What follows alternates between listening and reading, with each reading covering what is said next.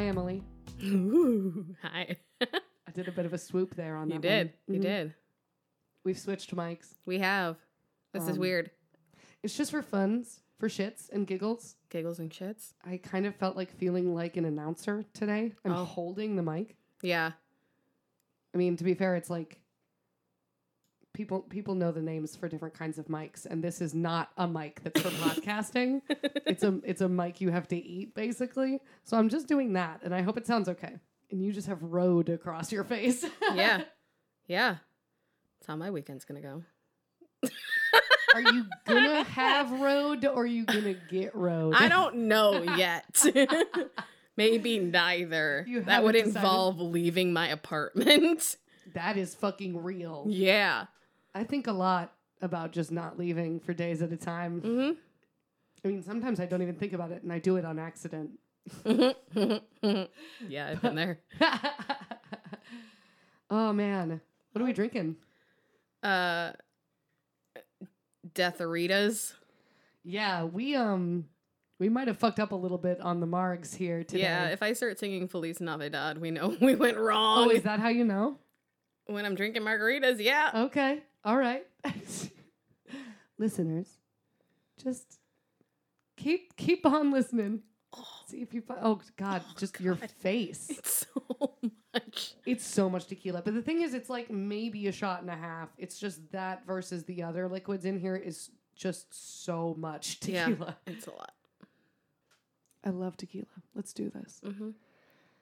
You want to hear about somebody? You want to hear about a survivor? You know that thing we do? I mean, what if we, changed it up today? Wait. What if we talked about plants? I didn't... You know...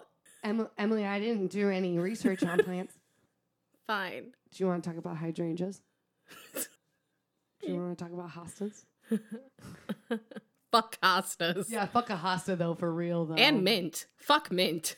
Is it just because it's, everywhere. Invasive? Yeah. But mojitos. I don't like mojitos. Well, fuck me, I guess, then. Damn, all right.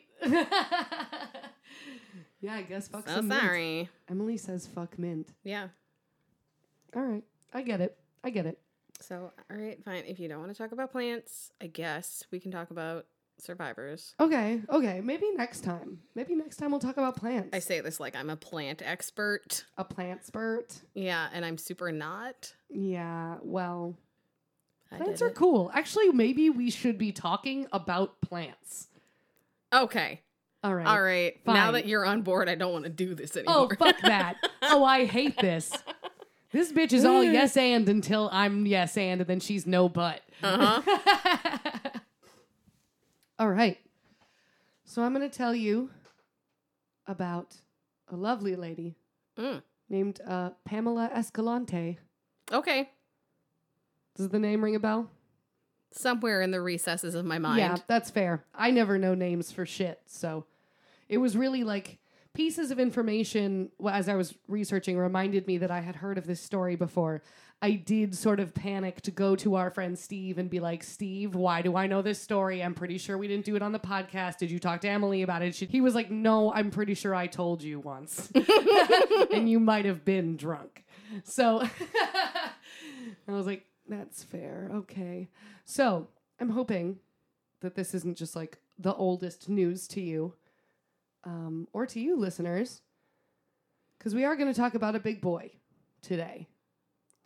I have avoided mentioning cases surrounding this horrible monster who did a horrible thing to Pamela because they've been super popular recently. But I think enough time has passed. And I also listened to a super awesome episode of the Murder Squad podcast, which is on the Exactly Right network with My Favorite Murder. And they have the actual survivor on to tell her story of what happened, and it was really fucking cool. So we're doing this. There are a lot of survivors of this person, of this serial killer. And there are some recognizable names, Jane Carson Sandler being the biggest one that I could find, but there's several. This one is interesting because it's not 100% confirmed. We don't know for sure if Pamela Escalante was a victim of blank serial killer that I'm not naming on purpose for fun. Suspense. We have a theme. Yay! Oh, good. Oh, that's mine so aren't fun. confirmed yet, but for a completely different reason. Oh my god, fab! I love this. I just have to say, Emily's been staring at me squinty-eyed, like trying to figure out. If Yeah, she knows. Like the little pop filter is like making me look like a next door neighbor. That's exactly it. You look like the guy in the fucking home improvement show. Yeah. across the lawn from me, trying to give me life advice over a fence. But mostly you just look kind of pissed. I just want to know. So, let's get into it. Please. Get into it. I just want to say the evidence is very compelling for this being our guy, but we're not sure. And we'll go over that. Either you give me a name or I start talking about calla lilies. Oh, no. Oh, no. You're going to have to wait. Damn it. You probably only know so many facts about calla lilies anyway, so... I know 0 facts about calla well, lilies. then I will just continue. So, the date is February 5th, 1974. Ventura. I love the 70s. Yep. Ventura, California. And Fucking California. I literally wrote, our favorite decade and our favorite state. I knew it was going to get 2 separate reactions. Yep. It's where all the good crimes happened. At the time, Pamela was a 24-year-old university student. She went to Ventura College. Sure. And she was headed to a night class. So it was evening. Sun's going down.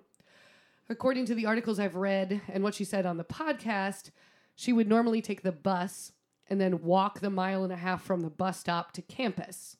But, like I said, it was getting dark. She didn't really feel like walking. So what do you think she decided to do? Hitchhike. Yeah, she hitched a ride because it's the 70s and it's California and we already know this. Peace and love. Yeah. We get the fucking drill. This happens all the time. So a man pulls over in what she thinking back, is a blue or a green car. Okay. Not 100% sure. Cool tones. Yes. Definitely cool tones, lighter though. Mm-hmm. You know, the way a 70s car is. Yeah. She believes he looks like another college student. She thought she saw a sticker in the window, so she's like, okay, fellow student. So she gets in. And at first everything's totally normal, as they always are. I think I've typed that 1 million times. Probably. At this point. At first, everything is normal. Yeah. He spoke normally. He drove the way he was supposed to. He didn't turn off onto some streets immediately. Regular shit. And then she tells him that she needs him to pull into a particular parking lot.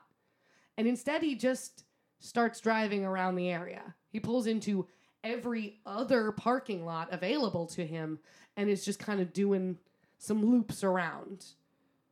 Not really saying much, but this is a quote from Pamela.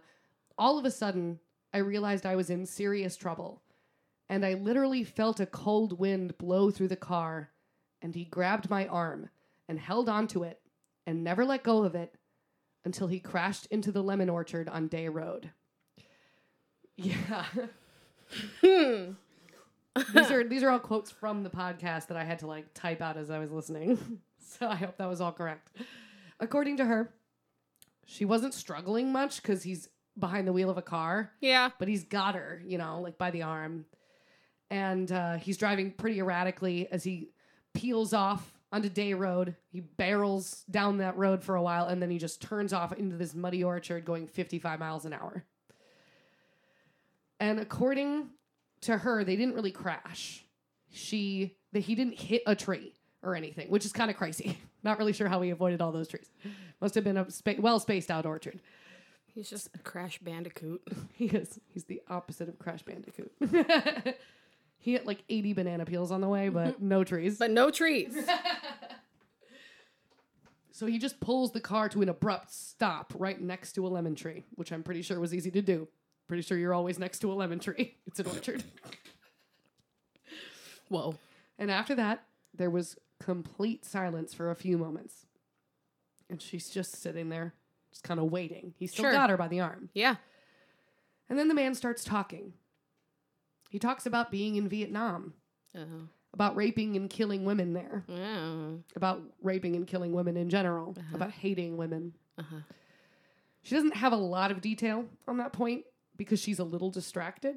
According to her, she was like, I was thinking about trying to get out. Yep. I wasn't really listening to him yammer. Yeah.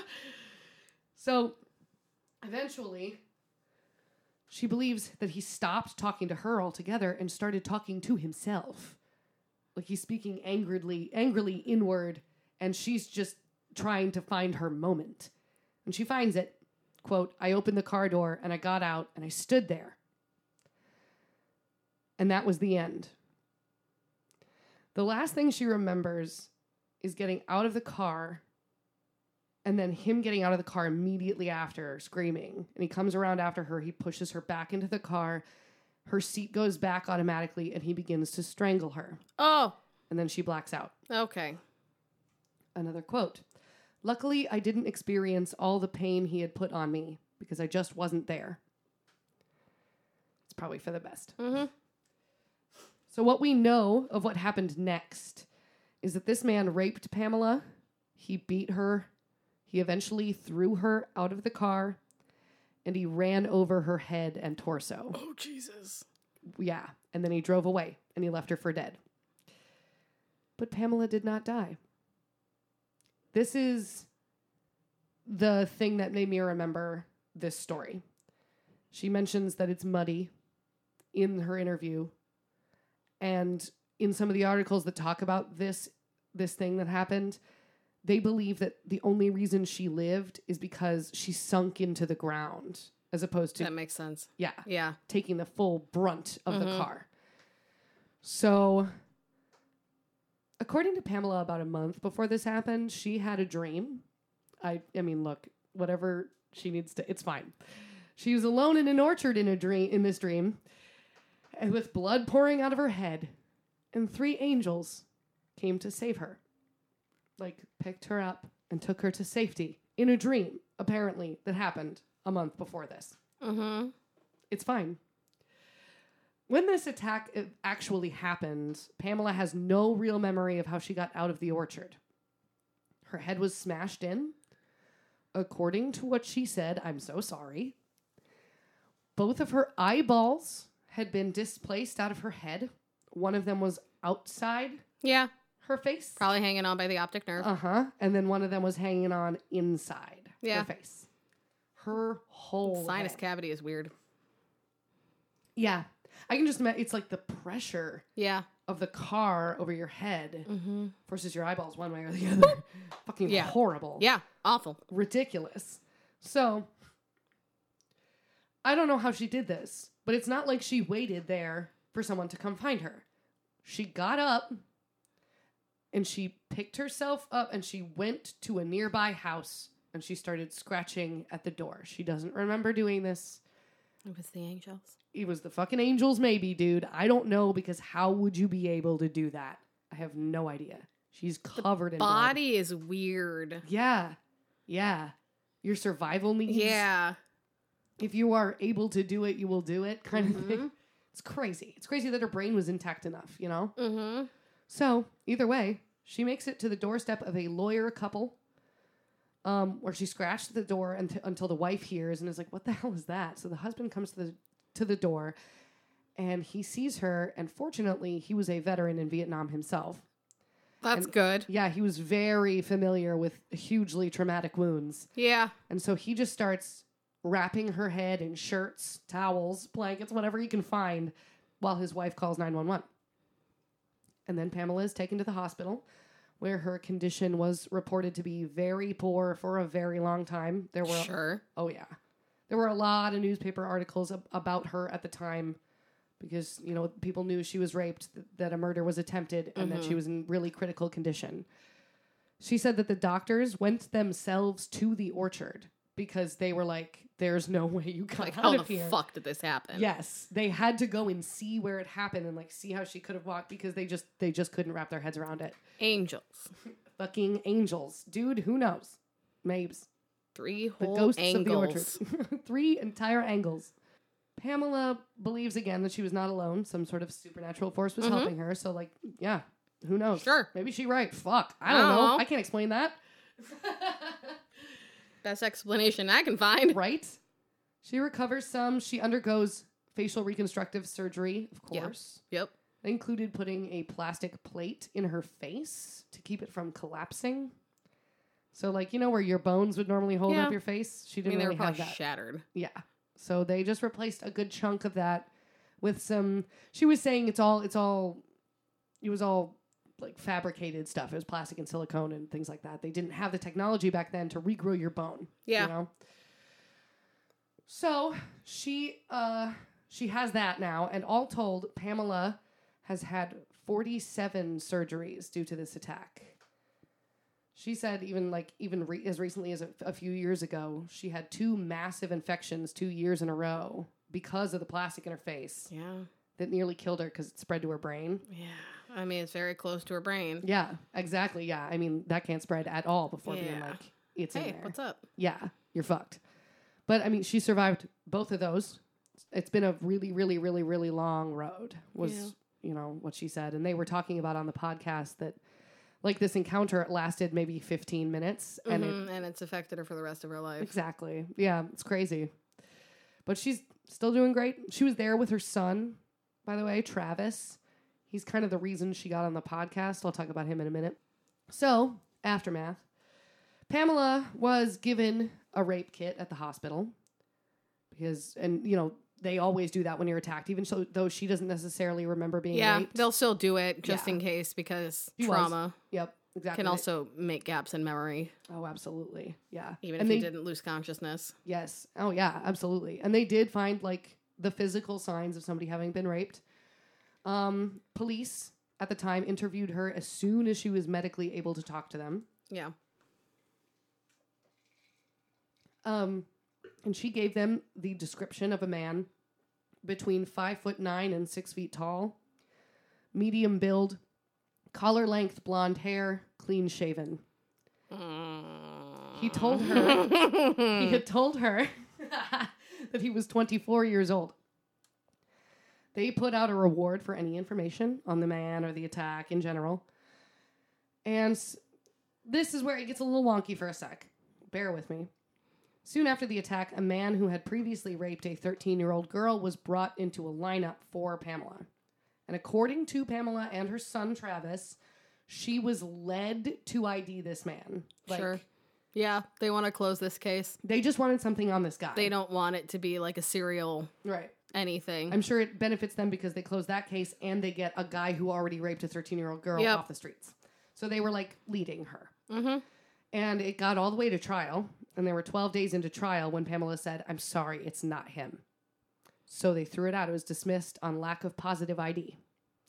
And the case went cold from there. That was until 2018. When Travis, her son, was watching a documentary that came out in 2018 titled, are you ready? I already know. Yeah. I already fucking know. It's titled The Golden State Killer, It's Not Over. And so Pamela and her family started to wonder if her attacker could be none other than the Golden State Killer, a.k.a. the East Area Rapist, a.k.a. the Visalia Ransacker, a.k.a. the original Night Stalker. We haven't talked about him, like I said at the beginning, specifically because... We talked about talking about him. We were like, should we do this? Can we do this? And we're like, no, we gotta wait. Now, here's my only thing. We could do a whole series on him. Oh, fuck yeah. Because he's got a lot of survivors. That's the thing with rapists, unfortunately. Yes. He's got a ton. And, like, we still don't know if Pamela is actually one of his victims. So we could pick up Golden State Killer anytime we want. Yeah, and I mean, that's the thing with, like, so many serial killers. It's like, I mean, if you have a survivor and they weren't able to do positive ID... Yeah, you don't exactly. know. Really fucking hard. Really hard. There's a lot of reasons why this one is tough. So yeah. I guess Travis was watching this documentary and he was just seeing, like, women who reminded him of his mom as the victims, and then seeing the area where it happened and being like, my mom used to live there. And he knew, of course, what had happened to his mom. He was 5.5 years old when it happened.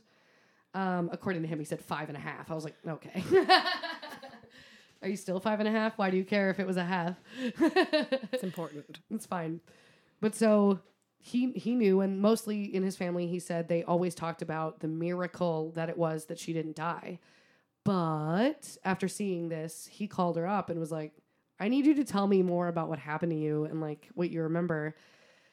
And she got shown the picture by him of the guy who they brought into custody as the Golden State Killer.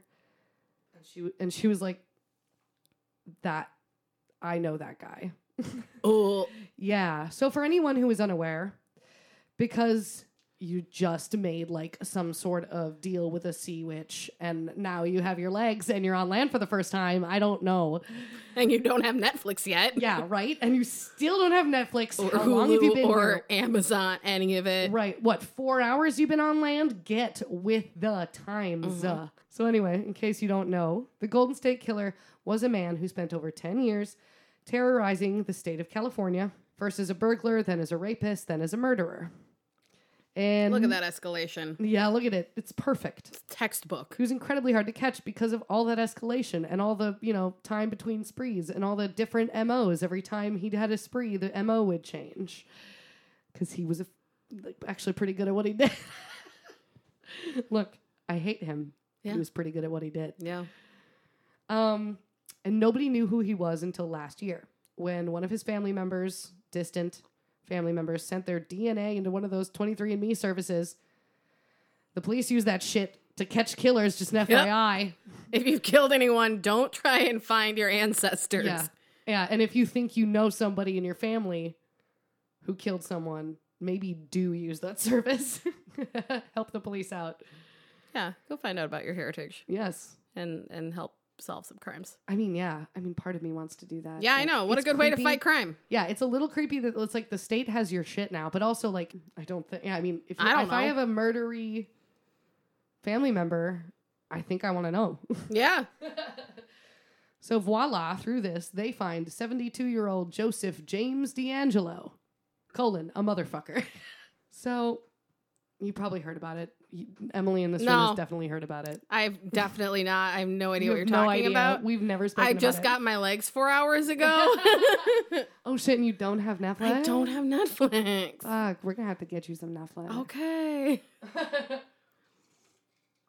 If you don't, though, we are always going to recommend looking into Michelle McNamara's book, I Will Be Gone in the Dark. One woman's obsessive search. I didn't put the word search in there. One woman's obsessive search for the Golden State Killer.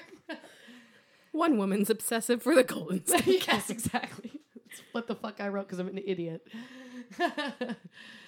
And then the Amazon documentary that Pamela's son watched that I mentioned before, The Golden State Killer, It's Not Over. And then HBO is currently developing their own documentary based on Michelle McNamara's book. And make sure if you want to protest that Amazon documentary, you protest Netflix. Yep. Definitely do that. Definitely going to get it removed. Definitely fucking do that. Just do it. Y'all, if you don't know what Emily's referring to, go look up Good Omens. Yeah, anything. Idiots are against Good Omens because it's very blasphemous because, oh no, Adam and Eve were black. Oh no. Oh shit. Oh no. Oh, you mean it's probably the most accurate thing? The most accurate way you could ever portray but Adam and okay. Eve. No, it's Go fine. off. It's fine. Go off, I guess. And they're saying get it off of Netflix and it's on Amazon. And it's the funniest shit ever. My favorite. So funny. Just yell at Netflix for everything. Yeah. They can take it. So, according to what we know about Joseph D'Angelo's crimes, they began in 1975. That's the earliest one we know, which puts Pamela's story 1 year before the stuff we know he did for sure. Mm-hmm. That doesn't mean he didn't do plenty of shit that we are still unaware of as we investigate all the shit he's done over time. They're still piecing together the timeline of where he lived at different times and what the fuck he was up to. He's the kind of guy who's probably doing this his whole life. Killing animals as a kid and stuff. So, that doesn't necessarily rule anything out. We know that Pamela's attacker told her he was 24 years old and that D'Angelo was actually 28 at the time. But one major thing that everybody agrees about D'Angelo on is that he is a liar. Shocked. Like a big, big, huge fucking liar. He wasn't honest about his age. Yeah. Well, he lied. I mean, he lied to his victims. He lied to the police on several occasions. He would mix up events. He would invent backstories. He would change facts. Just 'cause. I'm so shocked. Yeah. Because he's a fucking psychopath. Yeah. And it's funny. So, it's not funny that he's a psychopath. He thinks it's fun. God damn it. I'm just saying that also doesn't rule out the fact that it could be him. Because he could have just lied about his age. Sure. Because the funny thing is, she was 24 at the time. So, he might have just been trying to get closer to her age. Something close to a college age. Right. Yeah. Something that would make sense. We also know that Pamela's description of her attacker down to the work boots he was wearing is eerily similar to descriptions of D'Angelo by other survivors. It's the other reason Travis was like watching it and was like, everything they're saying about his description is the way my mom would describe this guy. According to Pamela, police came to her home several times during her recovery from the attack to do sketches of her attacker. And her son says those sketches are a dead ringer for one of the composite sketches done of D'Angelo in later years. There were several done of him, but one of them is like very accurate, and they're like, it's that one. I was like, okay, guys. Get the other ones out of here. Right, exactly. So look, again, you know, decent circumstantial evidence. Yeah. We know that D'Angelo did fight in the Vietnam War, but he was a sailor, and he may never have stepped foot on Vietnamese soil. I even was reading Reddit of people talking about this, and they're like, well, they could have shore leave, and they're like, the people in the Navy usually didn't do shore leave in Vietnam. They went to Japan. It was always active. Mm-hmm. And if he was leaving a trail outside of the war zone, right, they would have picked up on it pretty fucking sure. quick. And they also said, like, you know, either he's in a place where like he'd get caught really quick, or he's in a place where you don't get caught because violence is happening all the time, and who cares? And if you're hurting Vietnamese women during a war with that country, we don't care. I mean, we talked about the My Lai massacre. Exactly. The only reason that really came out is because the fucking journalists were there. Mm-hmm. Exactly. Reporting on it for the army. Right. Yeah, thank God for journalists, dude. Yeah. Always. But, so yeah, I mean, there's a number of reasons why maybe he didn't kill women in Vietnam. But again, he's a big old liar. He technically fought in the Vietnamese War. And I do want to say, like, the podcast interview has her saying that he talked about killing women in Vietnam. Her original interview that, like, is referenced in different articles much closer to the time when it happened in the news, mentioned that he talked about 1, Vietnam, 2, being married, and 3, having already killed 14 women. So in her original statement, she did not link the killing in Vietnam. So really hard to know what exactly is true. Again, she herself says she was only kind of listening. Yeah. To what he was saying. Yeah. And it's been forever, and she like had literally a face forever. smashed in. Yeah. So, you know, that's all very, very circumstantial as well. Whatevs. Right? Time and distance from the attack make these things very difficult to verify. What we do, like pretty much what we have is old newspaper articles that came out at the time of Pamela's recovery, and the trial that was originally held for her suspect that they let go, and Pamela's memory. That's what we have. Yeah. Unfortunately, that is literally all we have. It's hard with cold cases. Mm-hmm. Now, but remember I mentioned that Pamela had a rape kit? Mm-hmm. You're going to be mad in a sec. Okay. So that was rightfully turned over. Which way is this going? Well, it's not great. Never is. It was rightfully turned over to the police as evidence, as normal. The fuck given did they that do? The crimes, given that the crimes that nobody was, I mean, everyone was like, yep, this is what happened to you. They included rape and kidnapping and attempted murder. There was no up or down. He tried to kill her. That meant that the statute of limitations should have never applied to that rape kit. You should keep that stuff forever. Now, Paul Holes was the first to say they never keep stuff forever. However, you have to get a judge's like signature to get rid of evidence. Yep. And no judge would have signed off on that. Right. Literally how violent her attempted murder was. Yeah. Yeah. But her rape kit has been destroyed. And they can't actually say why. They don't know what happened. If it was human error, some kind of database keeping error, and they thought it was its time to go. Yeah. Or it got damaged somehow. Sometimes places where they keep evidence flood or start on fire. And then it just all gets lost. Yep.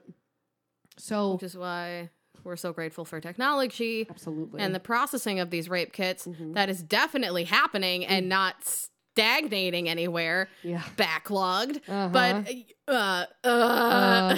hey, and the backlog, you guys. Maybe look it up. Maybe donate some money. Samantha B does a very good little blip on it. Mm-hmm. Yeah. Giving an overview of the massive issue that is the backlog. It's fucking huge. It's in every fucking major city in every part of this country. Yeah. There's a backlog. Some thousands deep. Mm-hmm. It's really horrible. It's decades worth of rape kits that have never been tested. Assuming they haven't been destroyed. Exactly. Yeah. If they even still exist. And this is like one of those that just fell to the wayside, got destroyed. Sometimes these things happen. It sucks, but like human error is a big thing. Yeah. So we will never have physical evidence of exactly who attacked Pamela, and that's really, really upsetting. Yes. It's possible that we'll never know if her attacker was D'Angelo for sure. But I doubt he'll confess to it. Unless he confesses, yeah, which also, what a fucking liar. So, like, he might who's going to believe him? Right. He might say he didn't when he did. He might say he did when he didn't because he's a fucking and then weirdo. he'll change his story 2 years later. Yeah. Write more articles about me. That sort of thing. So, talk about 3 more victims. Right. Oh, yeah. They're fucking sending him to his death and he's still talking. Like, no, I've still got more victims. You don't have to kill me yet. Right. Just like Bundy. This guy feels like he would have been Bundy's bestie. Either the bestie or literally the worst enemy. Worst enemy, yeah. They like, either would have really gotten along or they would have been like frenemies. If they had seen each other, they would have attempted to kill each other. Yeah. Or been like really like grossly nice and charismatic to each other's faces. You know, it's like when Tobias and Hannibal look at each other in the eye and they can just both be like, you're a killer. I see it in your face. That's exactly what this would have been like. I hate it. What if they met? Ugh. Anyway. All right. So at least this is one nice thing. Paul Holes and the other guy whose name I can't remember because I fucking suck on the Murder Squad podcast said that there was still the option of a circumstantial case being brought against D'Angelo for this crime in particular. They are still investigating. Yeah. So, I mean, it's not over. But, I mean, until they get something probably a little more concrete. Right. It's hard. It would really be hard. A very, very hard case to try. But they were not optimistic. I mean, they were optimistic about him getting caught in the first place, and everyone thought that was crazy until he was caught. So, like, who knows? Yeah. And I mean, with the Supreme Court's recent ruling about double jeopardy, who knows? Like, they could fail, and then the federals could come in and be like, we're going to try again. Right. Oh, yeah. So, I don't think this guy is getting let go no matter what. Oh, God, no. We've got him on a few things for sure, at least. He's accused right now of 13 murders. Yeah. He's good. It's just, it would be nice for Pamela to get some closure. Yeah. And a lot of other people who aren't maybe sure. Yeah. So not for nothing. I brought this up before, but not for nothing. I do believe her, I think. Like, I just think there's a lot there. I know that it's like all very circumstantial and it's all up to her memory, but there's a lot. There's a lot of it. And just the fact, like, she was there in the room with them doing the podcast and they showed a picture of him from then and then now. And they mentioned, like, right after it happened, they were like, you just visibly flinched. Like, aww. And she was like, yeah, I know his face. Yeah. So, I don't know. I feel like that means something. Yeah. It's really upsetting. Poor Pam. She killed it, though. She fucking straight up didn't die from a thing that you should absolutely totally have died from. Hundo. All right. I'm going to drink the rest of this margarita. Yeah. Yeah. Is this a harp noise? Are we just doing it? It's just fucking harp noise. Fucking harp noise. And we're back. Oh, that was good. That was kind of like, you know, when Who Wants to Be a Millionaire? It's like, you know, that, when they come back from commercial. Yeah. Like, I used to do that as a kid. I was never good at it, but yeah, same. Oh, yeah, I never said I was good at it. So. It's funny that you mention the name D'Angelo. Wait, really? Yeah. Oh my God. What's happening? All right. So, as everyone knows, I find my way into some really weird parts of Reddit. Always. 100% of the time. Probably every day of your life.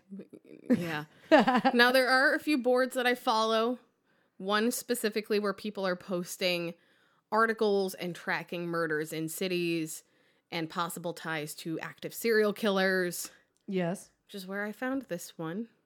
Before it was actually confirmed by the police. And also, right now they're talking about, I think I showed you, they think there's an active serial killer in South Africa as well right now. Oh, shit. Yeah. There have been 5 bodies. Fuck. Similar very MOs quickly. type of thing? Yeah. Wow. But I'm not here to talk about that one. Maybe later. Yeah, there's no survivors of that right now. Yeah, fair. I'm going to start with a quote. Oh, shit. We take violent crimes very seriously. We understand that in many cities, a sex worker community is marginalized. We want everyone to know, regardless, that we take these crimes seriously. We want to keep the members of that community safe. That's nice. That's a nice sentiment. I hope it's true. That was Detroit Police Chief James Craig. Detroit. That's fun. Yeah. So, recently, like, within this month, a suspect was brought to court and arraigned a few days ago for being charged with stabbing and raping 2 women. And they found he may be the same man responsible for 3 murders in Detroit. Oh, shit. So they think they have a serial killer in custody. They think they have a serial killer in custody. Oh, my God. And they don't know how many other victims. Holy shit.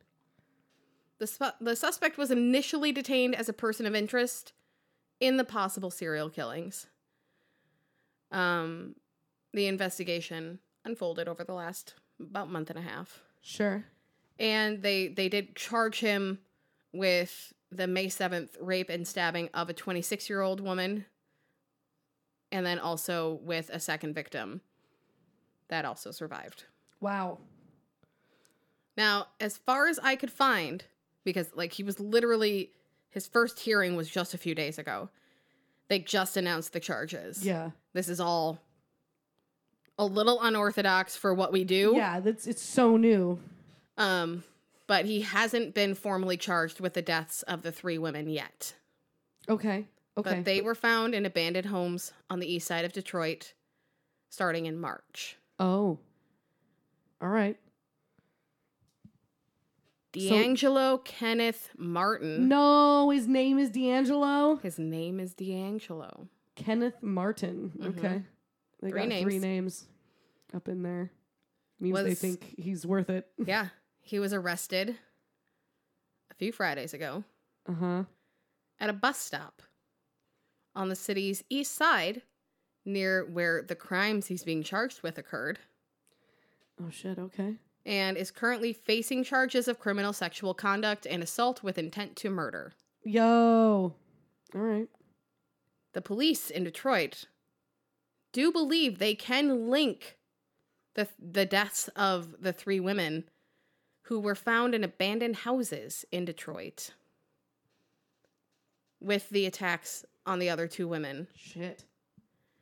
Now, again, this is an ongoing investigation. They have a suspect. They are filing charges against him for the rapes and attempted murders, but not for the bodies they found. Right. So this is all very circumstantial, alleged suspect. Right. Nothing formally. Yeah, he has not been charged. Well, he's been charged. He has not been Yeah. convicted of a crime. And they don't have him on the other 3, but they are trying to get him. Yes. Is that right? Yes. Okay. So I'm going to talk a little bit about the bodies that they found, just because it does come into play Sure. later. Yeah. Now, the 3 bodies that they found, again, were in abandoned homes in various stages of decomposition, which made it, quote, a very challenging case to figure out the cause of death. Okay, yeah. I agree and disagree. Okay. I'll get to that. Sure, all right. Because I'm going to get a little mad. So far, only one of the deaths has been officially ruled a homicide. Oh, okay. Even though the 3 were found in very similar circumstances, stages of undress. There was a signature tying them all together. Like, yes. Interesting. The police chief does say he expects the other 2 will be ruled homicides. Okay, they're just upon reevaluation. taking their sweet time. Yes. Okay. I'm going to let you do it. I'm just wondering if maybe the 3rd one is the reason why they're looking at the other 2. Is that? No. Oh, interesting. So most of the victims, per the police, were sex workers. I'm not surprised, but I am saddened. Yeah, and Chief Craig said the police department's outreach with sex workers helped lead them to the man's arrest. Quote, "We focused on the right community, the potential victims from that community, and that was a reason why I believe we were able to get the information so quickly." Okay. Which I will give them props for, because at first there was no trust. They're like, no, you're just going to fucking bust me. Mm-hmm. But they did build the trust, and they're like, hey, we really want to help you. We want to keep you safe. We're not here to bust you for what you're doing. We just want to make sure you don't get killed. Okay. That's legit. Now, a side note on the mostly sex workers comment. Mm-hmm. 2 of the 3 families of the identified victims, one of which was recently identified, like within this month. Okay. They are disputing the claims that the victims were sex workers. Okay. Now, the family of Nancy Harrison, who was the first the first and only confirmed homicide victim. Okay. Was originally flagged as death via overdose by the medical examiner. Okay. They already re-examined her. Well, they re-examined and found she died of blunt force trauma. Wow. Glad they re-examined. Those 2 things are super different. You find what you believe is a sex worker in an abandoned house. You don't do much. Yeah, exactly. Nobody was looking that close, I bet. And no matter the stage of decomposition, blunt force trauma, you see it in the skull fragments. You see it wherever they were hit. Mm-hmm. It has nothing to do with flesh or matter or anything. It's literally in the bones. Yeah. So I don't know what the fuck this medical examiner is doing, but he needs to he or she needs to step the fuck up. Yeah. Fair. The family of Tamara Jones, who was the most recently identified victim, and was found the week after Memorial Day. Shit. So recent. And I'll get into how she was found. So, the victim, Tamara Jones, was also labeled as a sex worker, and her family was like, no. Really? They said she used to panhandle from time to time, and she suffered a lot with mental illness, but she never did sex work. What are they saying she did? She panhandled. That's it? Yeah. Kind of roamed the streets, but she never... Being supported in some way? She had a lot of family. Okay. So they're like, no, they're not sex workers. That's all going to come up at the trial. Things will be found out. A lot of families will say, no, there's no way. My mother wasn't a sex worker. My aunt wasn't a sex worker. Mm-hmm. These women were also both in their 50s. Okay. The 3 bodies they found, all women in their 50s. God, that's so specific. One of my survivors is a woman in her 50s. Shit. The outlier is the 26-year-old. Huh. Okay. Wow, that is fascinating. Yeah. Usually it's young women. Just like, that's the way it is. So the police have been working actively on clearing the abandoned houses in Detroit. There are a lot of them. Yeah. Yeah. So they are clearing them, and then once it's done, they're boarding them up. And they said by the end of July, there should be 1,000 houses on the east side that'll be boarded up. Wow. And then by September, citizens will be able to download an app that will allow them to report anyone trying to remove the boards or enter the houses. What are they going to do with those houses? Well, I'm glad you asked. Yeah, I'm probably going to hate the answer. Some 19,000 houses have already been demolished citywide since 2014. It's a lot of houses. It's a lot of fucking houses. And we're going to talk about that. Mm-hmm. Because Detroit is a really fascinating city in the worst way. Yeah, yeah. The mayor is quoted as saying, "We have to remove the blight from this community. It has been a plague on this city for far too long." Are you going to build houses for free to put homeless people in? No, they're super not. No fucking shit. Yeah. The police chief then said, "The quicker we can secure these vacant homes, the better off we all will be as a city." Except for all the homeless people. Yeah. And all of the gangs that use these houses as drug houses that are going to get past the boarded up. But that's fine. That's fine. That's not what we're here to talk about. Yep. Nope. That's not the problem. I'm going to come into that later. It's a problem, but it's not the problem. All right. So he's been charged. Mm-hmm. We have our survivors. The police chief is quoted in a press conference as saying, "In both cases, these women fought, and for that, they live today." Wow. Now, one of the surviving victims was attacked in the same abandoned house where another victim was found dead. Are you... Whoa. That body was discovered 2 days after she was attacked in that house. Holy shit. Yes. So maybe if she was attacked, they wouldn't have even found that body necessarily. Yes. Also, you just established how many fucking houses there are that are abandoned in that city. Yeah. There's a lot. They've only torn down 19,000. And they have a lot more to go. Just so happens that the same house is used twice, but they're not... on the east side.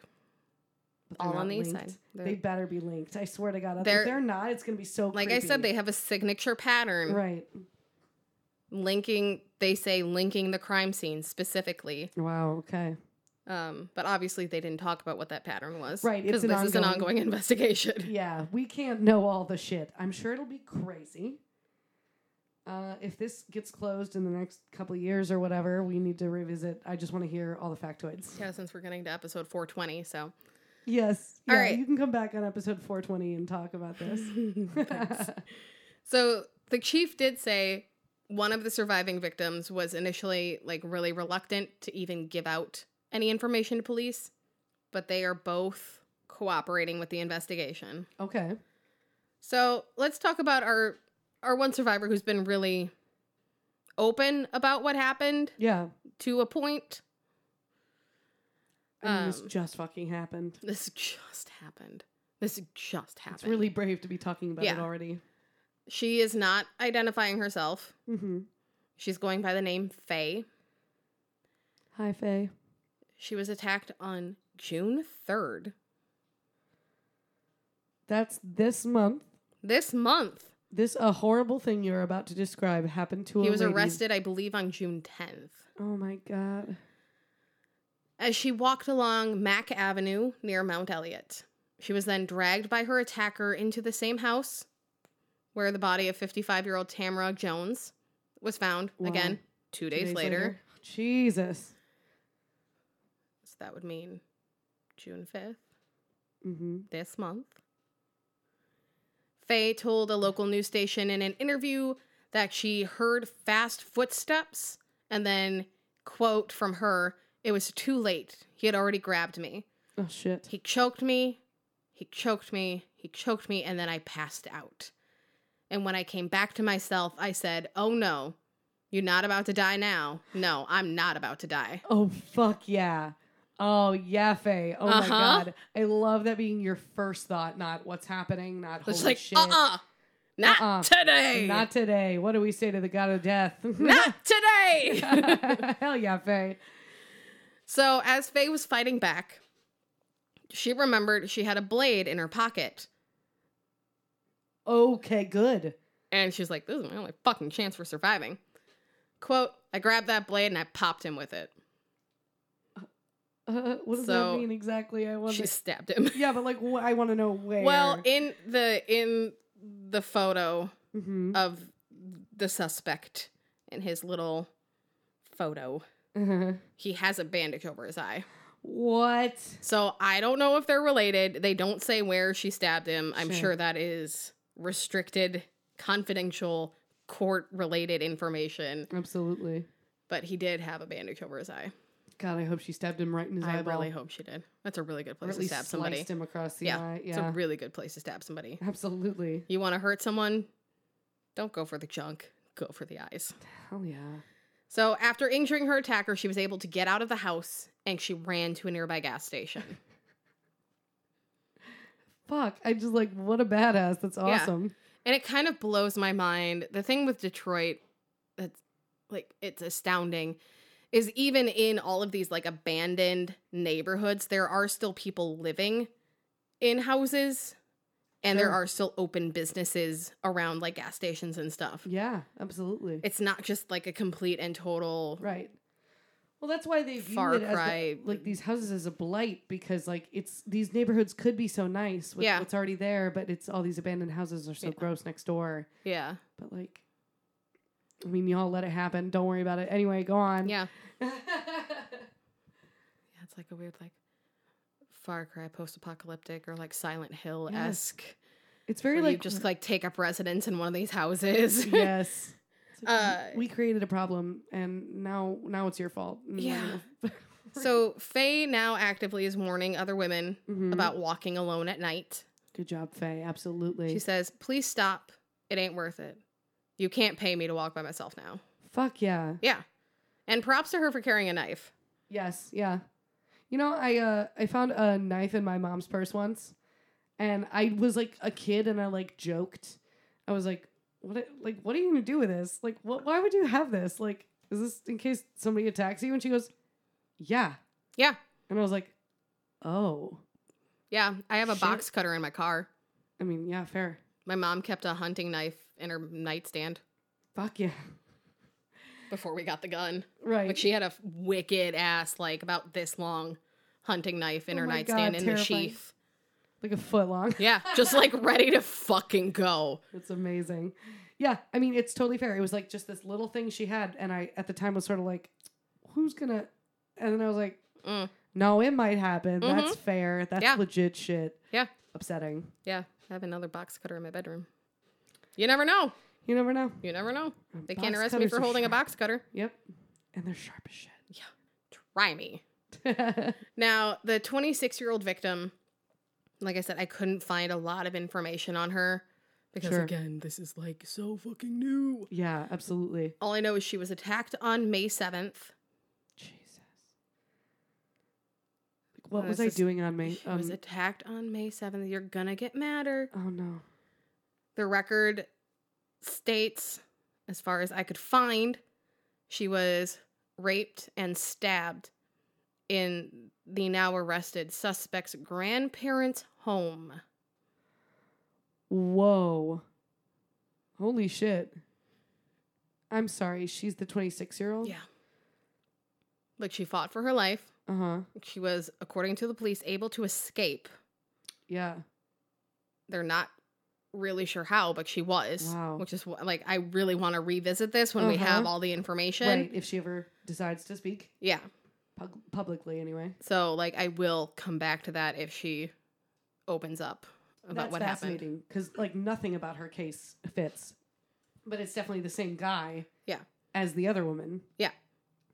But as far as they know now, all of the cases can be tied together. Sure. We just don't have the evidence yet. Well, I mean... released to the public. My God. Like, if it was just the one woman, the 26-year-old woman, it would have been like, okay, so he's a rapist. He's a run-of-the-mill rapist. But it's the fact that it's the same guy, 2 women. One of them fits the MO and the location of 3 dead women. One of which was found 2 days later in the same fucking house. Like, yeah. Like, the fact that this is all happening like this is very strange. Yeah. And there's no fucking way this guy didn't do all this stuff. Oh, I know. If he didn't, I can't. Then he has literally the worst luck. Yeah, right? Like, just the worst house to choose. Yeah. I can't believe. Oh, my God. Right. So it's kind of crazy because this is an ongoing investigation, so we don't know yet. Yeah. But I was like, yeah. That feels right. You brought this up, and I'm like, yeah, I want to do this one instead of the other one I had planned out. Nice. Yeah, I want to do this one. Especially when I found Faye's story. I wasn't going to. Oh, yeah. And then she did a full interview, and I'm like, oh, hey, what's up? Okay. Yeah. That's helpful. Absolutely. So, Detroit, as a city, is trying to turn itself around. Yeah. They're trying to bring in some revenue. They done been trying. They are now, there was one of the, because I went to a lot of, like, local articles because it's not really getting a lot of national coverage. Shocking. Well, with Dinkus McDougal in the White House, I'm not surprised. And this is all, I'm sorry, these were all black women? Yes, also. It's just... And the alleged serial killer is also a black man. Okay. Which, is pretty rare. Doesn't happen. It really is. I'm actually surprised to hear that. Yeah. But yeah, older black women in about their 50s.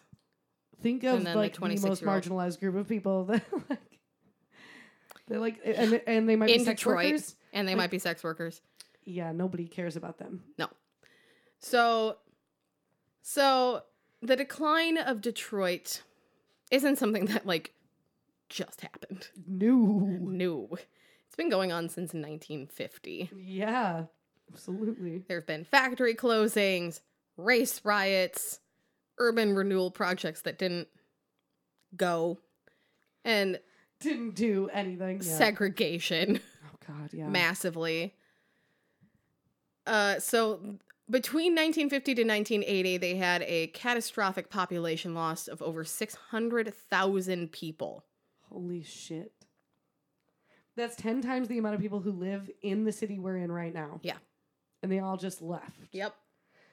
Was that like the plants closing and all of that? Or it's all that stuff you just mentioned all at once? Well, because also in Detroit, they're trying to do urban renewal. Yeah. Black people couldn't get home loans. Some Homestead Act bullshit. Uh-huh. Cool. Yeah. Great. That was actively happening. So they were locked into these really shitty parts of town while the white people went out to the suburbs and got these amazing houses with these great deals. Milwaukee. Yeah, I have that in my notes. Like, oh, you mean my hometown? Oh, okay. Detroit is just Milwaukee, but with the factories closing. Yeah. Like if meanwhile, Milwaukee is getting better. Right. They just got an IKEA a couple years ago. Yeah. If they relied entirely on manufacturing the way Detroit did, they'd be a lot more fucked. Yeah. Absolutely fucked. Mm-hmm. So there's a lot of argument between economists. I read a fucking Forbes article and my mouth went dry. And you were like, ugh. And I was like, am I a trust fund kid? Is there a sweater on my shoulders? I'm just like, I remember why I hated. The other issue, they said there's 3 reasons per one of these economic people who writes for Forbes magazine. You know, like they do. Mr. Lefebvre. Detroit apparently has ridiculously high taxes. On top of everything? On top of everything. How are there not just revolts? How have they not burned the fucking city town hall? Why do you think people live in abandoned houses? Now, they have high taxes. And you would think because they have high taxes, they'd have really good public service. You would fucking think. They don't. Where does all the money go? Where is it going? Is it going into gentrifying? Now, they have an issue of police who don't arrive, schools that are growing mold, blighted properties that go decades without being demolished, and waste that is dumped and never cleaned up. And the list goes on. Now. Oh my God. Here's the thing. The city spends so much of its revenue on non-services. At the time of bankruptcy, half of the city's $18 billion debt was for work-related liabilities, including retiree pensions and health care. Yeah, you want the people working in your city to have healthcare. Pensions is a dying thing, but But this was for people who were no longer living in the city. These were like some of the people who had left the city. It's like... And were no longer contributing back into the city. Yeah. But also, you have to be fucking up. Every city provides healthcare for their workers. Yeah. How are you fucking this up? Speaking of fucking up, here's the third factor. Regulation. Detroit's, quote, economic freedom ranking, which is like their regulatory climate and all that kind of shit, sure, is 345th out of the 384 metros in the nation. The city and the state of Michigan has strict occupational licensing laws, and Detroit is known for heavily enforcing them through random stings. Now, while that all sounds nice and good, there's a real big issue with corruption in the government in Detroit. Oh, no fucking shit, are you sure? And clandestine impediments, per Forbes, against business. To name a few examples, when ex-mayor Kwame Kilpatrick's extensive corruption finally got him arrested in 2013, some of the cases were about how he only steered permits and contracts to businesses that would agree to inside dealing. And there was no telling of how often this activity occurred under Kilpatrick and other Detroit officials because they can't track it. So they have no idea how much business they lost because they refused to do inside dealing. Holy shit. That's not the end. Now, you'd think, all right, corrupt government, permits, whatever. They still have a shit ton of land. Yeah. Well, the Detroit Land Bank Authority, which owns 14% of parcels citywide, has a history of hoarding land that investors actually want to purchase and develop. So they kept it undeveloped. Just because? Just because. Because then they own it and what? How does that help? It doesn't. So confused. You put all of those together. You put it in a blender. You serve it over ice. You got Detroit. You got Detroit. Hey, that's Detroit, baby. With a bad football team on top of it. Fuck you, Lions. I don't like the fucking Lions. Fucking hate the Lions. Ugh. I feel bad for everyone in Detroit but the Lions. Sucks. What it sounds like is that, yes, there's like a history of issues, but that history of issues has created a culture of corruption that is keeping the city from fixing itself. Yeah. Because no one is actually trying to fix it. Yeah. And then you add on top of that the amount of gang violence they have because they have all of these abandoned properties. Right. And there's no jobs, and the schools are shit. Jobs, and the schools are shit. What else are you going to do? These kids are being taken in by gangbangers and are like, hey, just stand on the corner and be a lookout. I will pay you this much money. Yeah, the only people with money, the only people with any influence are the ones doing that stuff. There's a documentary on Netflix that I watched, unsurprisingly. I'm so shocked. I know. That focuses on some of the gangs in Detroit, and they take you through how they're picking the houses and how they change houses every couple of days and where they're putting the stash in the houses to keep it from being detected by sweeps from the police. Fascinating. And the system they had specifically for lookouts. It's fucking nuanced. Yeah. Complicated shit. Yeah. Oh my God, that's amazing. But also it's their whole lives. It's their lives. Yeah. It's literally their livelihood. Yeah. Because what else are they going to do? Society broke down there so long ago and so many times. And then it broke again. I remember it breaking horribly. I remember them trying to be bailed out of their debt. Yeah. And we're like, the city of Detroit is fucking broke. What? Yeah. The shit's on fire. Yeah. Sometimes literally. Yeah. So, yeah, that was another problem they had of abandoned houses being literally burned to the ground. Yeah. People took care of the problems. They're like, oh, you're not going to demolish this? Bye. I mean, that's the thing. When when people don't trust the people above them to do what's right and what they're supposed to do for where you're living, and you're paying all this money, like, it's just thing on top of thing. That's the type of thing that causes like revolution. And they're like, they're just doing the best they can over there, but society barely exists. I know they're getting better now. That's slow more and steady. And they were talking about like the segregation is still a very big issue. Yeah.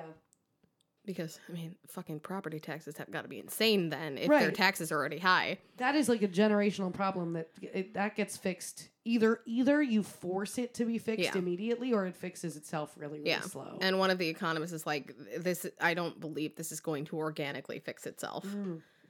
It's like, I agree. You're going to have to write some fucking laws. Yeah. So I assume you're saying that all these issues have led to an environment in which this serial killer could thrive. And then we got off topic. Oh, when did we join NPR? Oh, is this how they talk? I don't know. Sometimes. I have no idea. Maybe what, on the BBC News? Yes, it's on the BBC. Oh. Yes, I know. But yes, this is definitely how shit like this could create a perfect petri dish for a serial killer. Yeah, it feels right. Like, there should be more than one, I feel like. Well, and that's the thing. I tried to go back to find the Reddit article I'd originally seen, because I could have sworn a couple months ago I saw a thing pop up. There's like, is there a serial killer in Detroit? Of a couple bodies that were found and like some murders that had happened, but these are the three they were able to link together. Sure, okay. Within the last couple months. But again, they say they're like, we don't know how many there actually are. Yeah. We don't know. Oh my God. Well, yeah, I was again on the Murder Squad podcast. I was listening to a different episode, and they had a like expert on like crime statistics. And they were saying, like, it's unfortunate and we can't really, really quantify it ever, but serial murder is much more common than we like to think it is. Yeah. Because unfortunately, like, serial rape is really common. Oh, yeah. And those two things are often very, very linked. So, like, they said, like, 13% of all rapes are done by serial rapists. So imagine now extrapolating that to murders. And how many fucking serial killers that means that there are. And that just means people who have had a few victims. It doesn't mean that they're Golden State Killer level. Right. I mean, this is technically 5. Yeah. That's a lot. That's a lot of people. Still, it's a lot. But when people think of serial killers, they're thinking like 20, 30. Yeah, it's like, we always think of Bundy 3 to 5. Shit. Yeah. Usually before they're caught. Sometimes. Not always. That still counts. That's 3 to 5 that they can charge. Right. Crimes of passion, he said, are down, actually. Which he's like, is great. But that means that, you know, if murders are happening, there's a higher quantity of them that are premeditated now, which is also horrifying. Yeah. Yeah. And there is a statistic running around that's like, there's like 50 active serial killers. I can't remember if it was either in the U.S. or in the world. I think it was in the U.S. Either way, horrifying. But it's like if you link that in with like serial rapists, that statistic makes a lot more sense. Sure, yeah. Because often they escalate from one to the other, or they include both. Yeah. So lock your doors. Lock your fucking doors, please. That's our one thing this time. We actually have a survival tip for you. We don't do a lot of tips anymore. Lock your fucking doors. Lock your doors. Be careful. Do like Faye. Don't walk alone at night. Don't walk alone at night. Honestly. And if you do have to walk alone at night, don't be in Detroit. Don't be in Detroit. Carry a box cutter. Absolutely. If you're in a state that regulates things like little pocket knives and switchblades. Otherwise, maybe carry one of those. If you can. Be ready to pop a bitch. Yeah. Just pop a bitch. Yeah, absolutely. You should be a lot like Faye. Yeah. You should probably be somewhat like Pamela. If you have the choice. If you're going to hitchhike, make sure it's raining. Sure. At least make sure it was worth it. But otherwise, I mean, do your best to survive being run over. I don't know. I don't know how you be like Pamela in this situation. It's not a thing. If you have a dream about waking up in a field or an orchard And some angels help you. And some angels help you when you're bleeding. Maybe watch out what you do for the Do next not month. hitchhike. Do not fucking hitchhike for sure. Do not talk to strangers. Do not get into a white van. Yes. Do Watch not yourself. pass go. Do not collect $200. And most importantly, don't forget your can of water. I hate you so much.